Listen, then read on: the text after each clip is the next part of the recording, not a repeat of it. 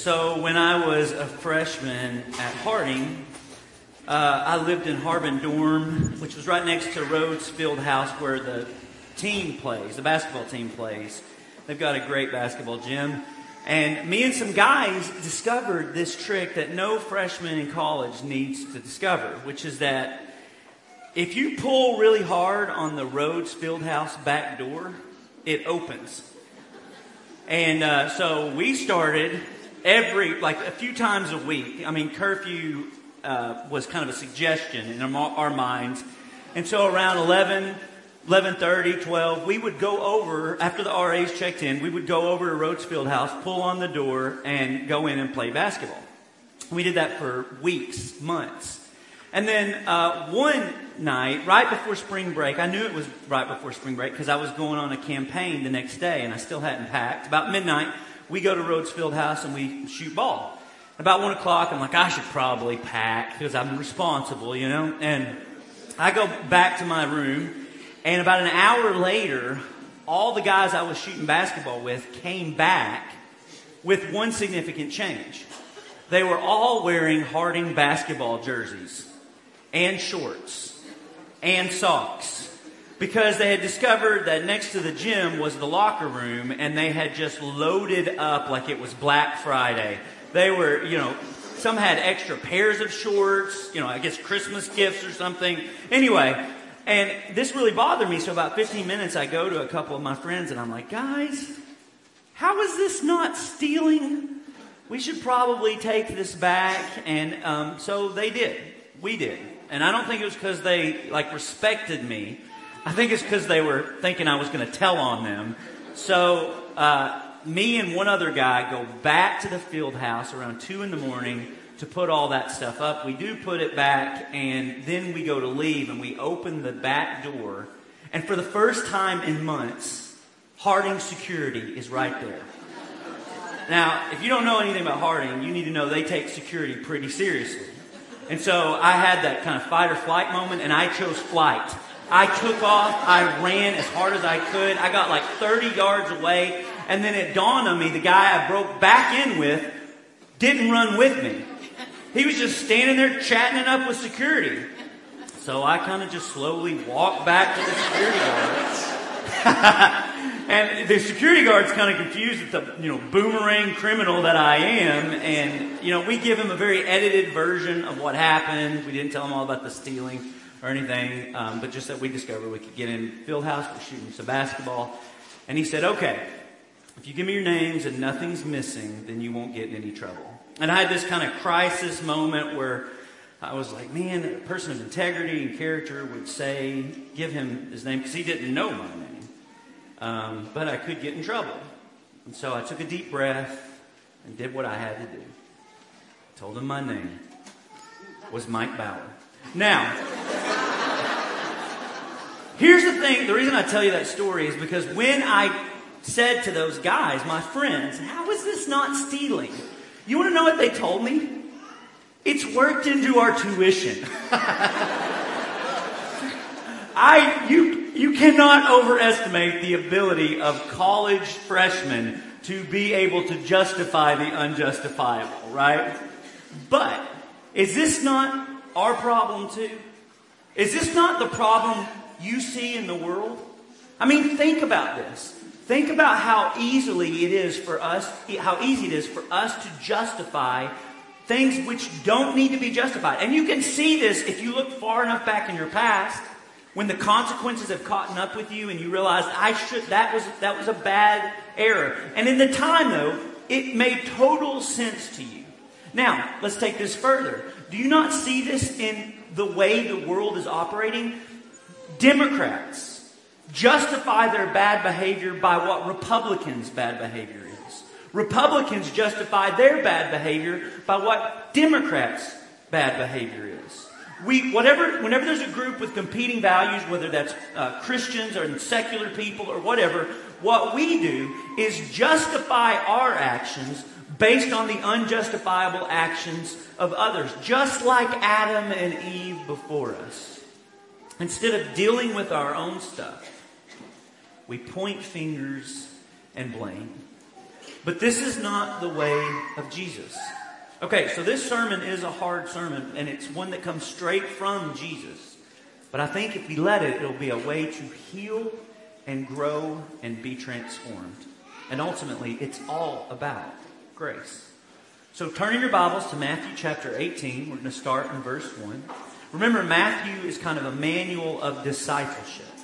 It was the most popular gospel for the first 100 years because it had more face time with Jesus than any other gospel, more red letters than any other gospel.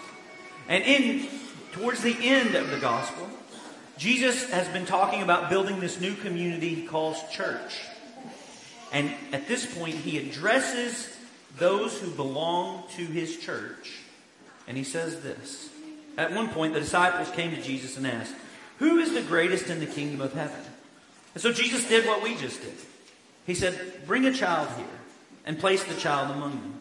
And he said, "Truly I tell you, unless you change and become like little children, you will never enter the kingdom of heaven.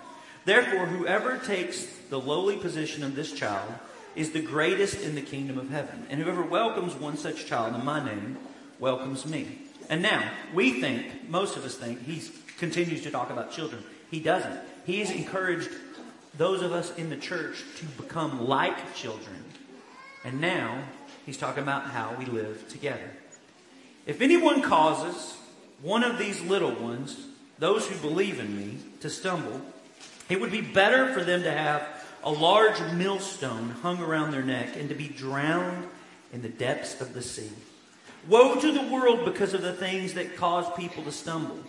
Such things must come, but woe to the person through whom they come. If your hand or your foot causes you to stumble, cut it off and throw it away. It is better for you to enter life maimed or crippled than to have 2 hands and 2 feet and to be thrown into eternal fire. And if your eye causes you to stumble, gouge it out and throw it away. It is better for you to enter life with 1 eye than to have 2 eyes and to be thrown into the fire of hell. See to it that you do not despise one of these little ones. For I tell you that their angels in heaven always see the face of my Father who is in heaven." In other words, God is watching. Okay, Jesus is trying to be shocking and direct here. Jesus knows we don't think about our life the way Jesus thinks about our life. We don't think about the world we live in the way Jesus thinks about it. And since we often misunderstand, here's what Jesus knows. We're going to hurt each other. The deepest hunger of the human heart, or at least one of the deepest, is to be in community. The problem with community is that we hurt each other regularly. And so what Jesus is doing in this moment, and see if you don't see this, he is challenging us as he's inviting us into this community that's unlike any other community. He's challenging us to become a student of our own moral character for our own sake and so we don't hurt other people. He says, if you cause anyone else to stumble, that's actually a phrase that he's borrowing from Isaiah chapter 8. And here's the big thing I want you to see. Jesus thinks, apparently, there is something I can do to you that can cause you to stumble.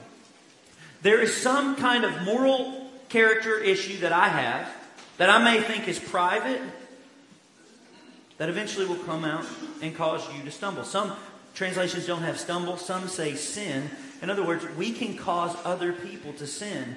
My own character flaws will not stay private. No matter how much I think they might. They will overflow from my life into yours and impact you. And yours will impact mine. My sin will cause a sinful reaction in you. Or worse than just sin, falling down or falling away. And here's where it gets tricky.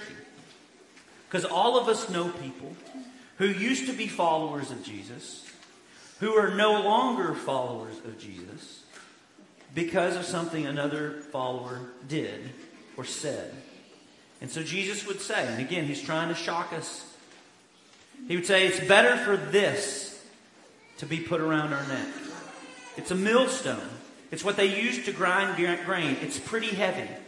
For us to put this around our neck and then to walk the plank. It's better for us to have that happen to us than for this kind of stuff to happen. Now, here's the thing. Jesus is a realist. He says such things are going to happen. This is the way the world is. It's impossible to go through life uninjured. But woe to you if it comes through you. In other words, he's saying, take this really, really seriously.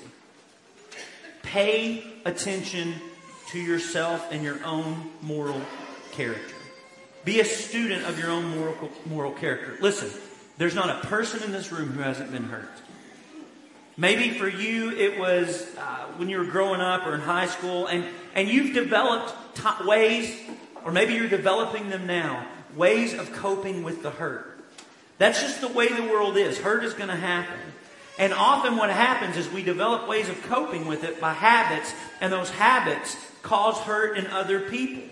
So you didn't feel loved or accepted, and then in college you started drinking, and you drink too much. And because you drink too much, you're ignoring your kids. And they don't feel loved and accepted. Or you had an angry parent who was controlling, and you resented it for so many years. And now you're out of control. And you're angry. Do you know, and this is true in movies and literature, and it has been for thousands of years. Do you know, in story terms, what they call someone who has had great pain or tragedy happen to them, and they use that pain and tragedy to decide to make the world a better place, to make it to where that never happens to anyone else? Do you know what we call those characters? Heroes. But in the same vein, there's a character that's been around for thousands of years. He or she gets hurt, they're injured, and they have real injury. And they use that pain and decide they want to get revenge, or they want to inflict that pain on someone else. Do you know what we call those characters? Villains. Jesus is saying, don't be a villain. In this broken world, there's a lot of hurt. There's a lot of harm. This is the way the world is. But if you're a follower of Jesus, here's the difference. You are really good at practicing looking in the mirror. Before you start blaming all the problems on those people or that group of people, you look in the mirror and you say, where is the moral character in me at? That's what Jesus is saying. And he's using really strong words for this. He wants to sober us up. He wants to wake us up. He wants to warn us. He brings up hell for the second time in the Gospel of Matthew. And it's strong words. Hell for Jesus is not just a future warning, but a present reality as well. So here's another way Jesus talks about hell in the Gospel of Matthew, just a few chapters later. He's talking to religious people. And he says, woe to you, teachers of the law and Pharisees, you hypocrites. You're not paying attention to what's going on inside of you. You travel over land and sea to win a single convert. And when you've succeeded, you make them twice as much a child of hell as you are. Wow, Jesus, you're going to get killed. Some of us have been in church communities where it's toxic and unhealthy. And if you probably asked people in that community in the moment, they would all had a different answer for why. But if it's a typical toxic church, nobody in that church would say, well, I'm part of the problem. That's what happens when we don't obey Jesus here. We justify our own bad behavior with other people's bad behavior and just keep inviting hell into God's good world and God's church. Hell in the Bible is a real thing. And this isn't a sermon on hell, but here's just kind of the cliff notes. Hell is both God's judgment and a mess of our own making. And that's what Jesus is warning about here. It is the strongest possible language for a reason. Okay, everybody take a deep breath. This portion of the sermon is over. We don't want that. So what's the alternative here? Well, grace. Lots of it. But grace is not just forgiveness of our sins. It's a deeper, better version of life. It's growing in grace. Ever since I've been in ministry, I have, on a regular basis, it's hard to communicate this. Do you realize that there are people walking around among you in this community who are saints? I have gotten the privilege to get to see God transform people into what the New Testament would call saints. I have seen people lay down their lives in the name of Jesus for their families, for their church family, for their cities, for their neighborhood. I've seen the gospel spread like wildfire through a community because someone took Jesus at his word. But I've also seen a lot of baby Christians kind of swimming around. People who may have been in church for decades, but they've basically just had the same year over and over and over again. Do you know that this is Jesus' expectation from the beginning? When you get baptized, this is what you're signing up for. Not to become more religious, not to learn how to look like you know all the answers to every Bible question, but to actually become a person filled with the Holy Spirit. This is all throughout the New Testament. So you can write some of these scriptures down. I'm just going to hone in on one. But here's some places it's in the New Testament. 1 Corinthians 15:10. 2 Corinthians 6:1. 2 Timothy 2:1. 1 Peter 4:9 through 11. And then Paul in Ephesians chapter 3 says it like this. This is after he talks about grace and how God's grace gives us the power to, He's created in advance for us works, good works that we can do. And in verse 8, Paul says, chapter 7, I became a servant of the gospel by the gift of God's grace through the working of His power, dunamis. It's where we get the word dynamite, power. And what does grace and power do? Well, although I'm least of all the Lord's people, this grace was given to me. Are you talking about forgiveness of sins, Paul? No, the grace to preach the gospel to the Gentiles. That I am able to explain to them the mysteries of what God is doing in this unheard of multi-ethnic faith that God is bringing all nations together in. That's what he's going to get into. And then in verse 14, he says, for this reason, because of the grace that was given to me, and the grace helps him grow and accomplish all these things. For this reason, I kneel before the Father, from whom every family in heaven and on earth derives its name. I pray that out of His glorious riches He may strengthen you with power through His Spirit in your inner being, so that Christ may dwell in your hearts through faith. And I pray that you, being rooted and established in love, may have that power together with all the Lord's holy people to grasp how wide and long and high and deep is the love of Christ, and to know that this love surpasses knowledge, that you may be filled to the measure of all the fullness of God, transformed by the Spirit, growing in grace. These are the expectations of a disciple growing in the Lord. I can say without expectation, for the first few centuries, without exception in the first few centuries, this was the expectation of becoming a disciple of Jesus. It's to grow in grace. Grace does not just mean forgiveness. It's all grace. It's the grace to become a new kind of human being. One that's not battling like an eating disorder or control issues and addictions and self-religious or self-righteous pride. Listen, all those things are things God's grace and the Spirit of God. No shame if you got any of that. Of course we would have some of that. This is the way the world is. But you don't have to be like that. We don't have to live like that. Dallas Willard once said that saints go through more grace than anybody else, which is counterintuitive. Because you would think like, those real bad sinners over there, as if that's not all of us. But you would think that, sinners need grace, saints don't. And he says, no, saints burn through grace like jet fuel. Because grace is not just forgiving sins. It's being transformed. And the reason this sermon is necessary, it's important, is because Western Christianity for the last 200 years, every decade, has just lowered the bar, a bar that's not ours to lower, on what it means to follow Jesus. Listen, following Jesus is not for everybody.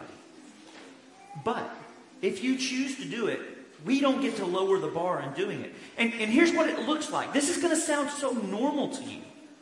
What it looks like now in America to follow Jesus is you signed up for this guy who changed the world, is changing the world, and is changing so many people in the world.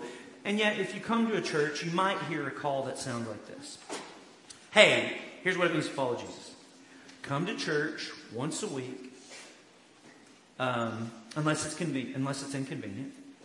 Give some of your money to keep the lights on and keep the ministers fed, if you can, and unless it's inconvenient. Maybe pray before meals.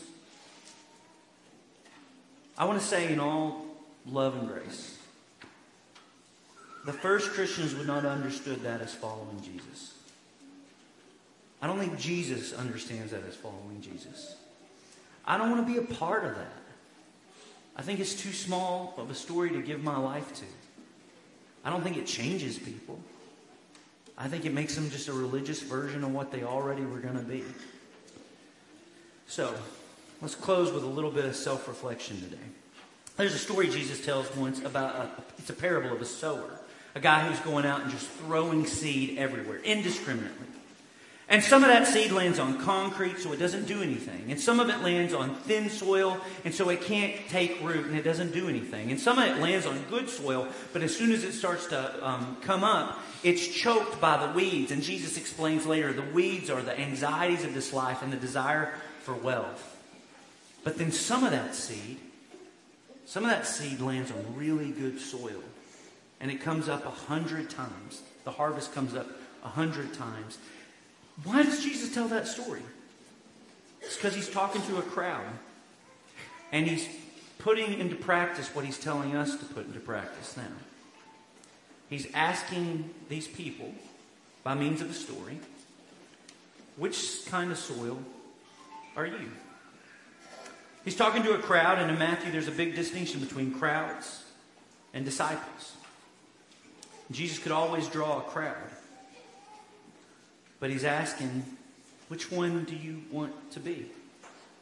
What kind of soil are you? Self-reflection seems to be pretty big to Jesus.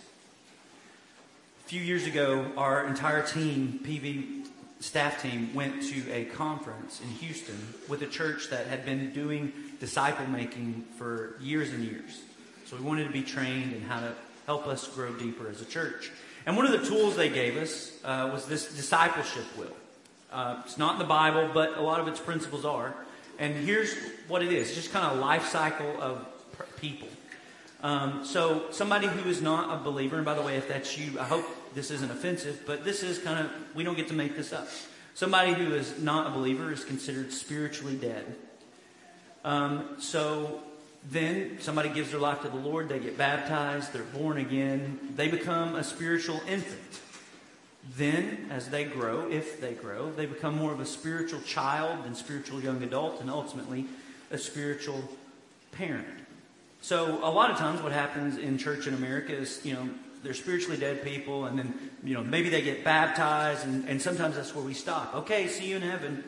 But baptism isn't the end of anything, right? Right?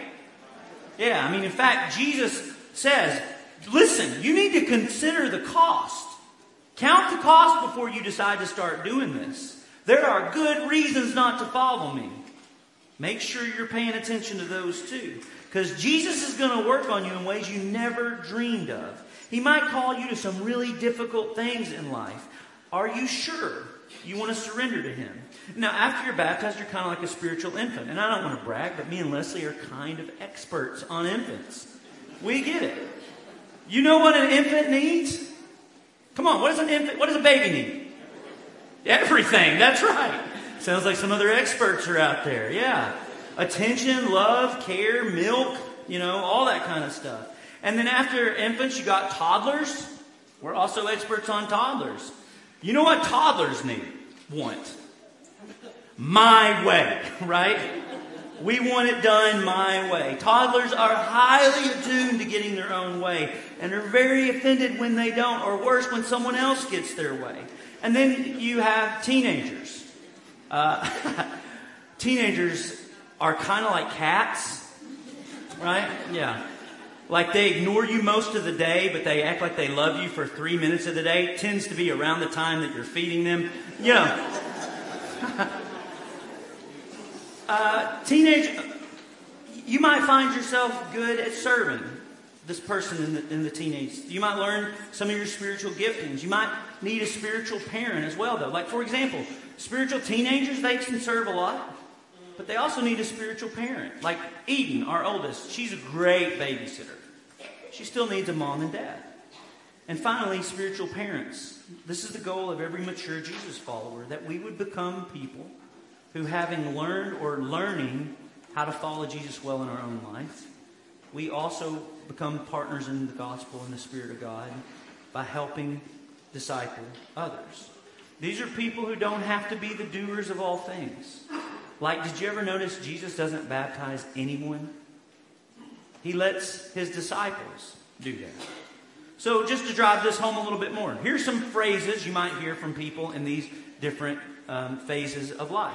So somebody who is not a Christian, a spiritually dead person, might say something like, I don't believe there's a God. Or, I'm a good person, so I should be okay. Or, I don't like religion because almost every war in history was fought for religion. Just a side note, that is patently and provably false. But, you know, lies get around the world before truth can put on their pants. So, that's just the world we live in. People think that. Okay. Now, somebody decides to give their life to the Lord. They're an infant, a spiritual infant. But here's some things they might say. I don't have to go to church to be a Christian. I believe in Jesus, but my church is when I'm in the woods or out on the lake. And it dawned on me this morning that maybe I shouldn't have preached this sermon this close to deer season. But, or people have hurt me, so it's just me and God. Or what about people who are in the children phase, being a spiritual child? I love my small group. I don't want to add any more people to it.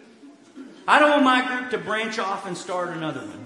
Or, I didn't like worship today. If only they did this. Or, I'm just not getting fed with the sermons. Now, obviously, no one says that one, but I've had plenty of people say that one to me through the years. But it raised the question, who can't feed themselves? Well, kids, right? I get it. It's the season. Then young adults in faith. You might say something like this. I love my small group so much, but I realize there are others who need a group like this. Your horizons are starting to get bigger.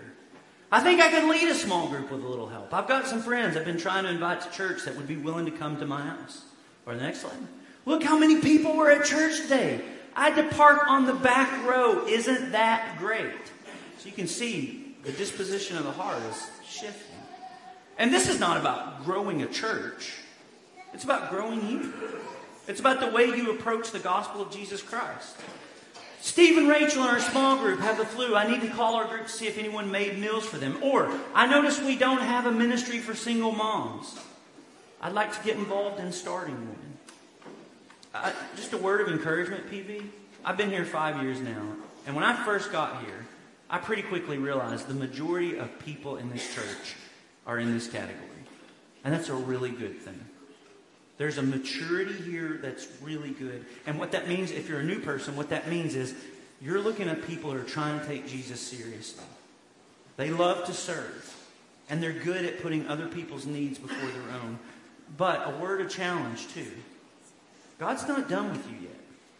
God is not calling us just to be spiritual teenagers, but spiritual parents. And some phrases you might hear from a spiritual parent is something like, this guy at work asked me to explain the Bible to him. Pray for me.